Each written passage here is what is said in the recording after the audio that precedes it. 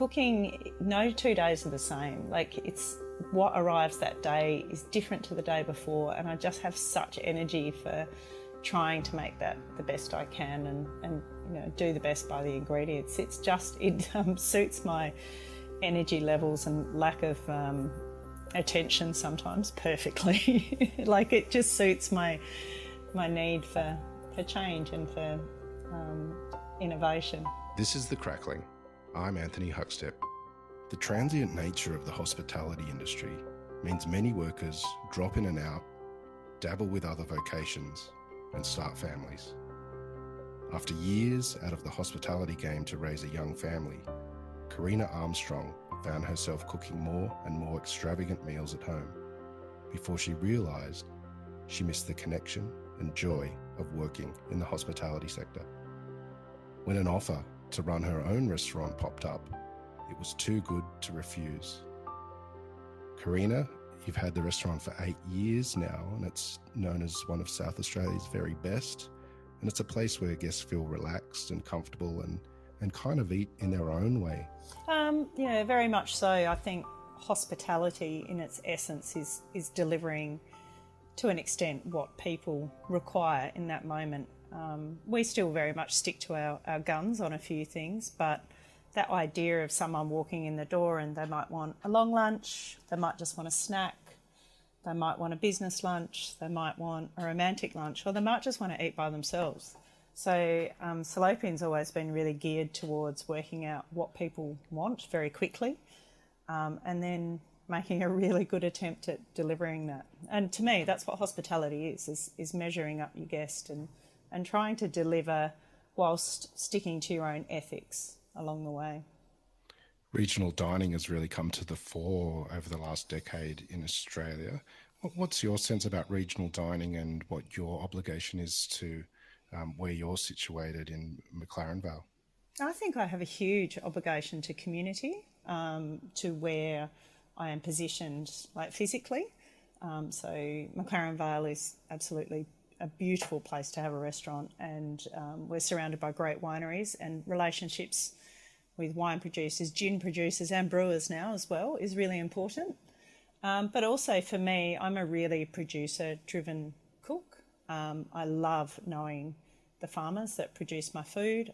We have a go at producing some of our own. So in a regional sense, the connection to people and producers it's phenomenal, and it's so refreshing, and it's probably given me, I think, some longevity with the cooking game, because I love it. There's always something different. You're always meeting new people and looking at what they're doing creatively in a regional space. And I think I started my apprenticeship in regional Victoria, and regional at that stage was sort of as almost the ugly duckling, like you weren't as good as the city. And I think, obviously the Lake House and places like Bray have really just lifted the game. There's many around Australia, of course, that, people know.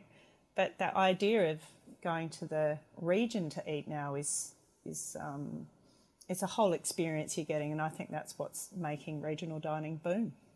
Well, and there's also that wonderful connection with producers, as you alluded to, that you get in the country that you can't really get when you're in the city. And you just also said that you have a go at producing some things. Can you tell us a bit about that? So I have a garden. It's actually at my house. It's not at the restaurant. I wish it was at the restaurant. That is in the 10-year plan. But it's at my home. So my husband and I live with our 3 children on, it's about 2.5 acres.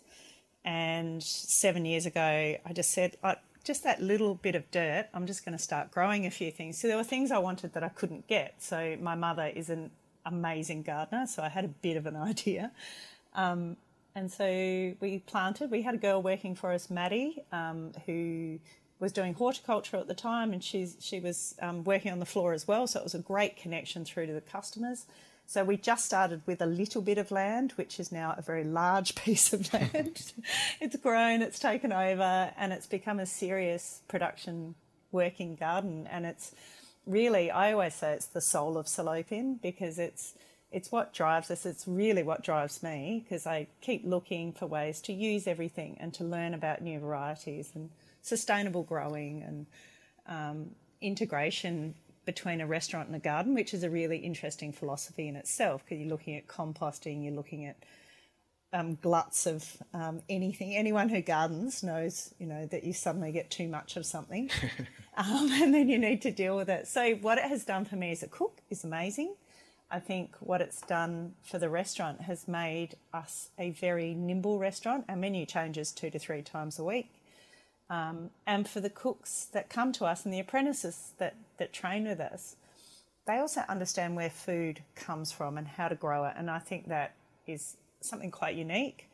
And I find their palate changes over the time they come to us, and they have a new appreciation for something being really fresh, like out of the ground fresh. That real hands in the soil experience that you've had growing vegetables, has it given you a different connection and understanding of producers that you deal with?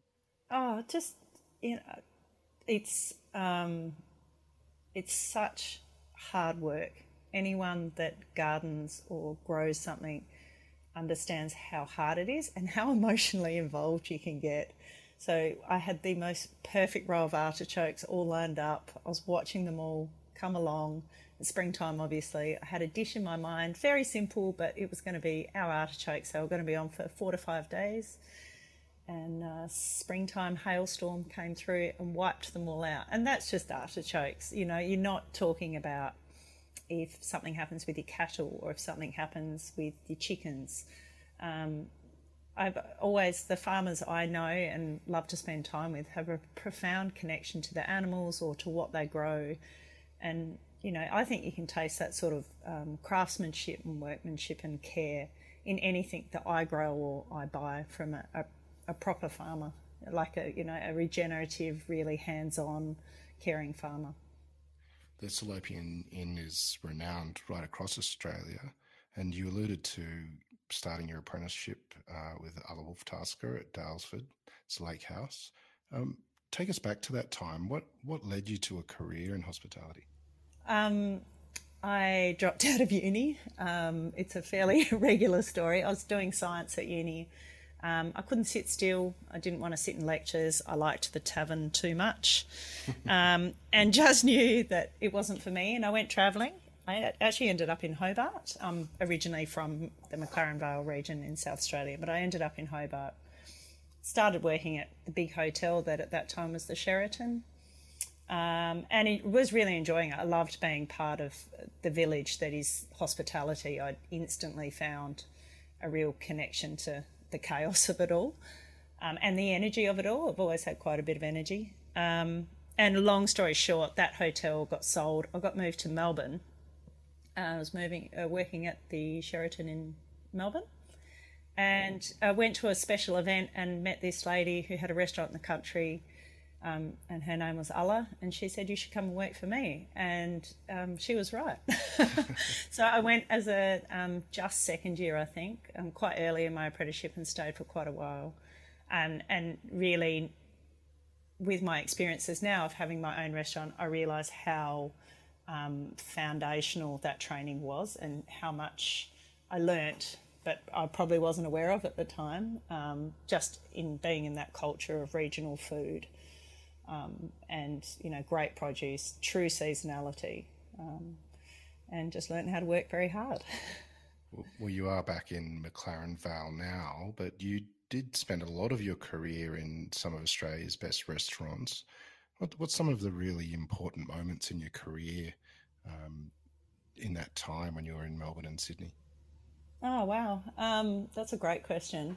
I worked for Karen Martini when she had the wine room, and that was a really good training in flavours, bold food, and moved into like a different style of food after Lake House, and it was great training to learn how to balance flavours. Karen's an amazing cook, super creative, and it was a good fun city restaurant after being in the country for a while.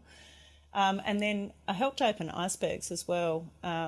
I came in late into the sort of the opening, but was there pre-opening, and that was an amazing experience because I had worked for Morris, was an owner in the wine room when I was there, but I'd never got to work with him. and working with him and watching an amazing big restaurant open that is, I think, still iconic in Australia today, very much so. It was a real eye-opener in, how grand and how amazing and how to think big. Morris has the most amazing ability to just think larger than life. And so for me, it really opened my mind to what perhaps was possible for me at some point. And I also got to work for Kylie Kwong when she was still on Crown Street in Surrey Hills at the original Billy Kwong. And that kitchen at that time it's one of those moments, again, you don't realise where you're there, but Otama Carey was there, Hamish Ingham was there, and we all just cooked together. And Kylie is an amazing employer and taught me a lot about, that hospitality doesn't have to be so hard on people, and that life balance and knowing your staff and talking to your staff and seeing them as humans was very important to her. And, just an amazing employer. Yeah. Is there any dishes you remember from your time at those restaurants that were either challenged you or changed your views on cuisine?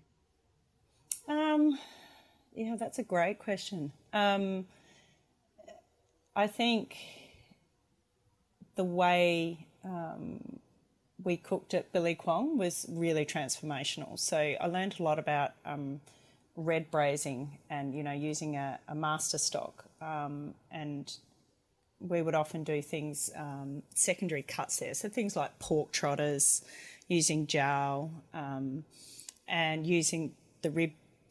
Before it was kind of barbecue cool, because this is the early 2000s as well.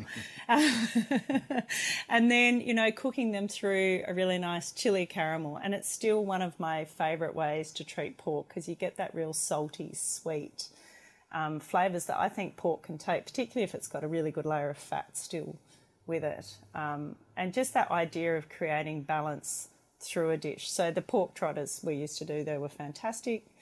And then, look, it's more of an eating culture as well in Sydney, that going out and eating the steamed buns and the steamed dumplings was where I actually got interested in that for my own cooking as well. So what was available to me whilst I was working at those places as well was pretty amazing.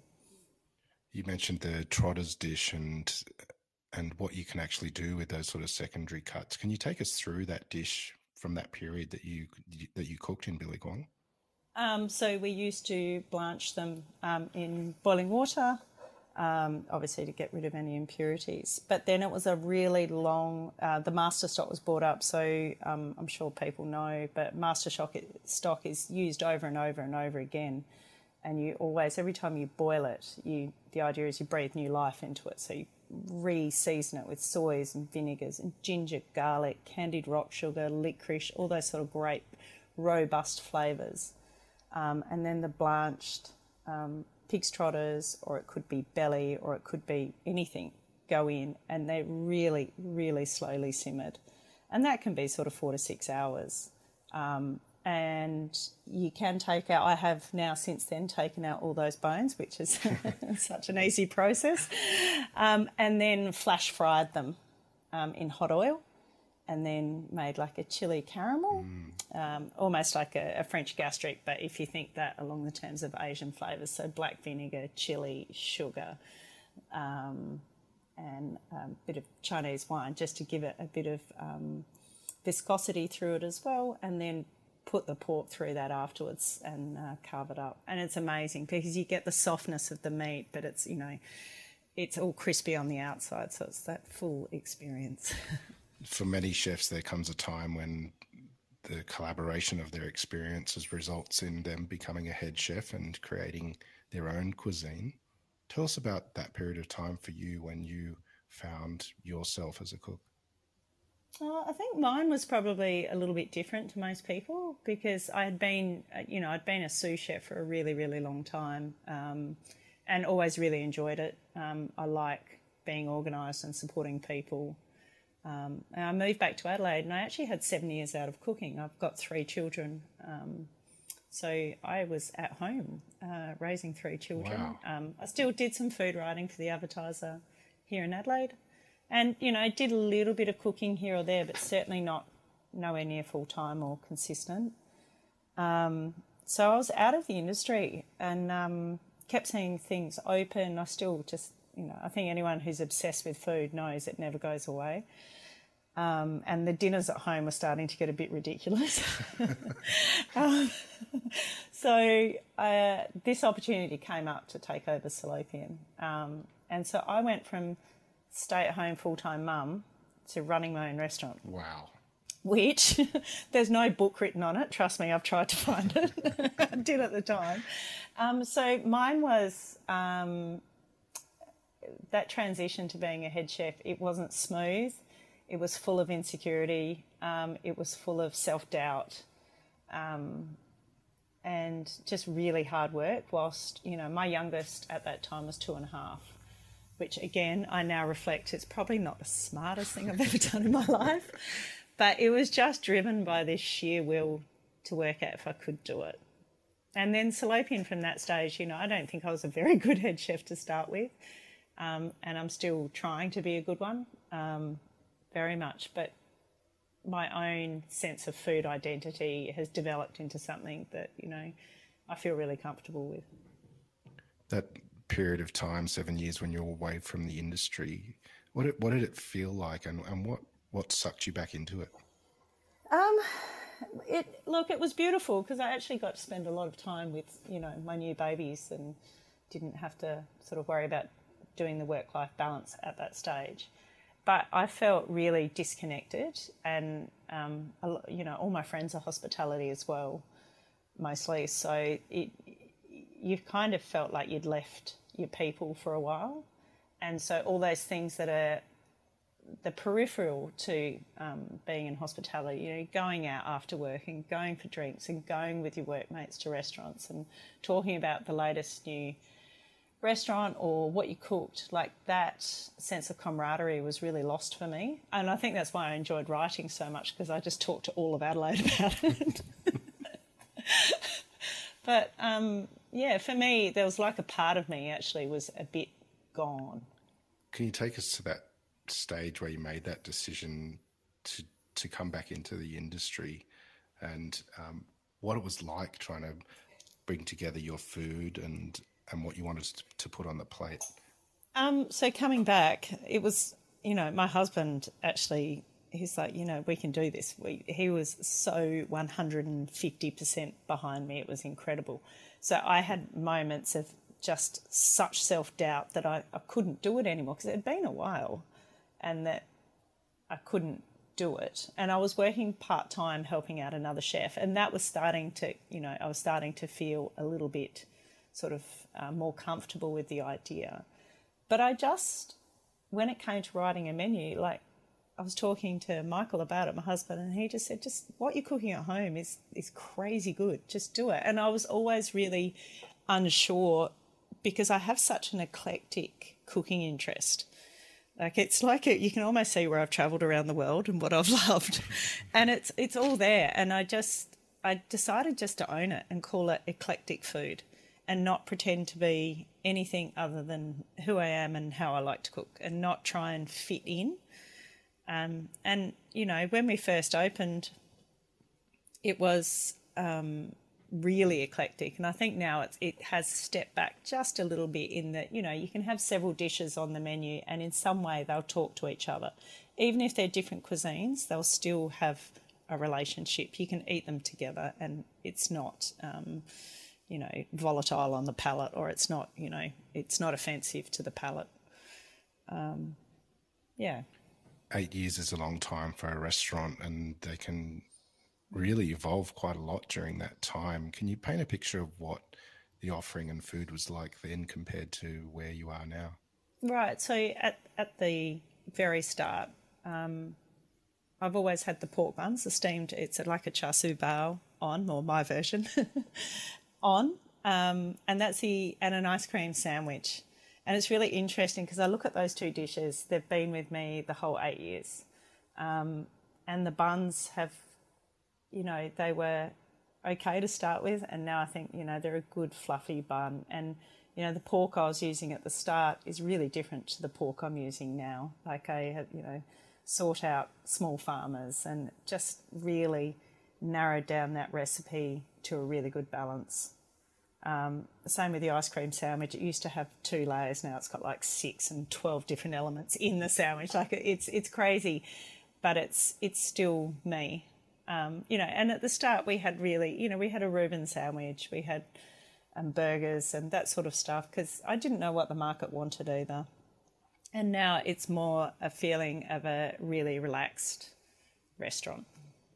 And the food, I think it's more refined in my own way. It's certainly not fancy food, and I'm definitely not trying to reinvent food. I just have a really healthy respect for ingredients and suppliers, and just try and put a few simple things on a plate. And if something doesn't taste good, then it's probably not good enough to be there anyway. And so I take that off as well. It's very simple, fresh food. You mentioned how producing your own food at home and using it in the restaurant has given you a greater connection to farmers and understanding. Do you work with local producers like pig farmers to get the products that you want? Yeah, we do. So we work with several actually over the years, and it depending on who's got what, because like anything, pigs they're not always available if you're using a small farmer.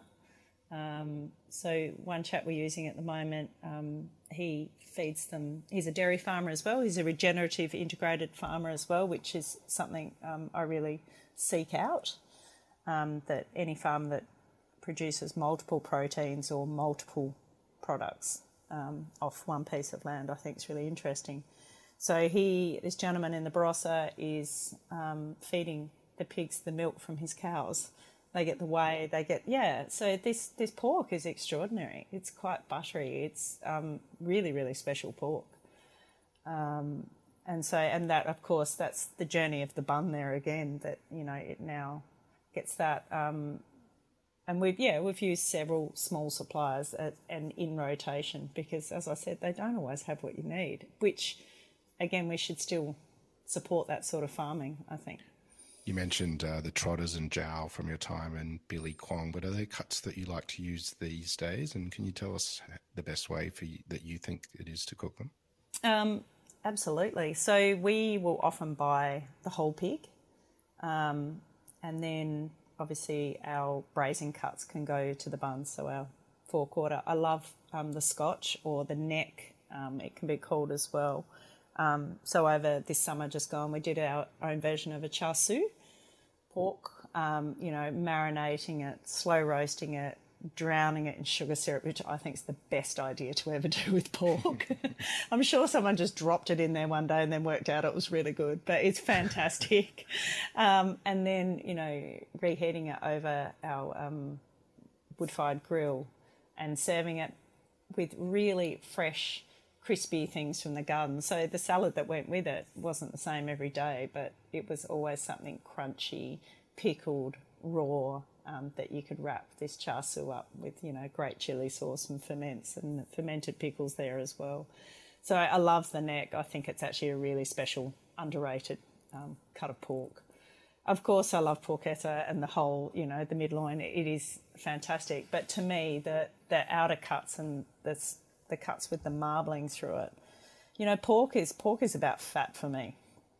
And I just think the fat is just gorgeous. We make shallot pancakes with the fat. We'll often render it off and put it through the shallot pancake dough, and that's pretty extraordinary. Very hard to explain to a vegetarian it is actually made with pork fat, but they're just one of, life's, they're very good. You mentioned that you like to get whole pigs in. What's the challenges with using a whole pig and making sure you use the entire beast? Look, because we have such a flexible menu, we actually don't have too much of a challenge. So what I enjoy about it is the creativity that comes with it. So we'll often smoke bones. We have a great local butcher who will do the sawing up for me, basically, which, makes life a lot easier. I take my hat off to people that do that all by themselves. But then we'll bone out anything that needs to. And we will always make beautiful broths with the smoked bones. We can use the skin to make, crispy pork skin snacks. And I like that as a culture in the kitchen, we have this this attitude of, you know, we'll make a snack from it, or we'll make even staff meal from it. There's been some very good ramens kicking around as well. You mentioned that you described your food as eclectic, and there's some real influences from Asia running through the menu. But how do you create dishes, and how do you see your own cuisine? I quite randomly. So I will be really trying hard to think of a new menu, and I can't think of anything that I haven't done before. And I do like, although there are, on our menu there are some constants, absolutely. The rest I really like to do new things all the time. So new food for me, it did come from travelling. Every year I would get to go overseas or interstate, and you just eat different food. And I often find I'll end up not so much at high-end restaurants, but at you know, street level or in people's homes. And to me, like, to eat the food is when I get a better understanding of reading a book. Having said that, with a global pandemic hanging around, I've really I read a lot, and I cook at home a lot still. I still enjoy cooking very much, and I feel very lucky. I'm 46. I feel super lucky that I, you know, love what I do. So to me, it's always when you're relaxed and in the quiet moments when you're walking the dog, you go, oh, that's it, that's what I'll do. And then you just play with it and work. I also have an amazing team, an amazing sous chef. So we, you know, we work through it as a team as well, and we always come up with something. You briefly mentioned the global pandemic, which is a topic that's been hard to avoid in the last year. Yeah. What sort of impact did that have on you personally and what you do as a chef? Huge. So obviously, because I'm an owner as well, there was that whole paying the bills thing. And yeah. Look, when it happened, I was no different to anyone else. I now realise, I think sometimes when you're in those moments, you think this is so isolated. And of course, you know, Deep in the Weeds did a great job of telling people you weren't alone. And I still, to this day, I was painting my son's bedroom listening to Dan Hunter. And I went, it's not just me. Like, it dawned on me, which is quite silly when I say it out loud, but it just felt so isolating that suddenly I couldn't have the customers. I couldn't, that was all just done. So we turned to takeaways straight away and had amazing community support. Like, it was incredible. And we had 3 at that stage, overseas workers, and we were able to keep them all employed to a standard where they could pay their rent, which was really important to us as a business. And, you know, we made our way through it. Obviously, once JobKeeper came and all those things, you know, it gave you a bit of breathing space to try and just keep everything working. The garden got a rest, which was amazing. We decided to rest the beds, which we did, which was, you know, it turned out to be really good, and plant cover crops. But for me, I worked out how much I missed my connection with my customers, because the customers could still come in and pick up their takeaway, but they were much further away.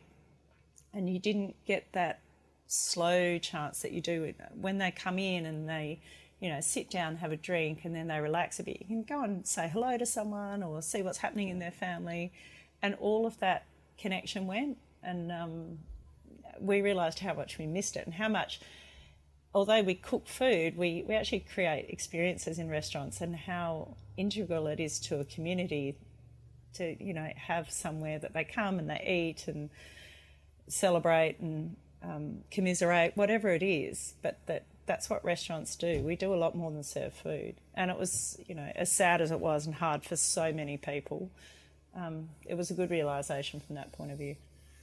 You mentioned how your food is a real representation of you and how you're feeling at that time. But give us an experience of what it's like to eat at the Salopian Inn as a diner. Okay, so you'll come in the door and be welcomed and recognised and said hello to, which it's such basic hospitality. It's hello, like welcome. And sat down and given bread and water. So to me, it's the most basic hospitality, that bread is free, or it's not charged on the menu, and of course so is water. And then we take you from there. And we do a feed me menu, which is a sharing menu, which is mostly off menu as well. So that's where all our experiments from buying the whole animal or buying something slightly different that week, they all go onto there. But also, if you come in and you've got an hour for lunch, then we talk you through something simpler or something lighter. I'm a big fan of the long lunch. I think there's nothing wrong with a 4-hour lunch, and it should be celebrated. So we really, really give people space to do that. So you order at the table. We have a wine cellar downstairs that Alex, my business partner, looks after, and you go down into the old cellar that's in the building. So Salopian was built in 1851, so it's an old cottage. And you go downstairs and you choose your own red wine, which is an adventure in itself. And of course, we'll try and talk you into having a gin. We've got over 200, which is wow. A bit of a stock take nightmare, but it makes for a great martini. So and then we just try and read what you want and ask you what you want, and make sure we deliver. You mentioned that you spent 7 years out of the industry and you've come back into it and made a real impact with your restaurant. What do you love about the life that you have in food? Oh, it just never changes, and I just have so much energy for it. I work with a great team of people that range from, our youngest employee is 14. It's actually my son. There you go. He's 14, and we've got chefs and staff through to 58. So we've got a great group of staff here who I really enjoy and get a lot of energy from and learn a lot from. And then in the greater Adelaide has a thriving, beautiful food scene that is it just keeps changing, and I love being a part of that. And I just find cooking, no 2 days are the same. Like, it's what arrives that day is different to the day before, and I just have such energy for trying to make that the best I can and do the best by the ingredients. It suits my energy levels and lack of attention sometimes perfectly. Like, it just suits my need for change and for innovation. Given 8 years of the restaurant and the life-changing events of the last year, how do you see the next year or two playing out for you? Do you have anything on the horizon? Personally, I just want to make sure the business and the staff are okay. I think particularly, with recent lockdowns interstate, I really feel for those restaurants and know that at the moment that can happen at any time. I have always wanted another venue and to do something a little different, and that may well happen. But at the moment, I'm just focused on making sure that what we have is okay, and it is. We're in a great place in South Australia, and I've been asked and really contemplating writing a book, but I just want to write something that is a really good reflection of what I've done in McLaren Vale, and I haven't quite worked out how to do that, but I would like to do it. And I would love my neighbour here at the Salopian Inn at the restaurant to let me have a bit of his land to have a garden. So you never know. Well, I'm sure there's lots of avid readers of your columns over the years that would be very keen to see a book published soon. So we look forward to seeing that. Karena, we've absolutely loved having you on the Crackling. And please keep in touch, and we'll catch up again soon. Okay, thanks. This is The Crackling, a Deep in the Weeds production in partnership with Porkstar. I'm Anthony Huckstep. Stay tuned as we catch up with some of Australia's best chefs and pork producers to discover what makes Australian pork so special.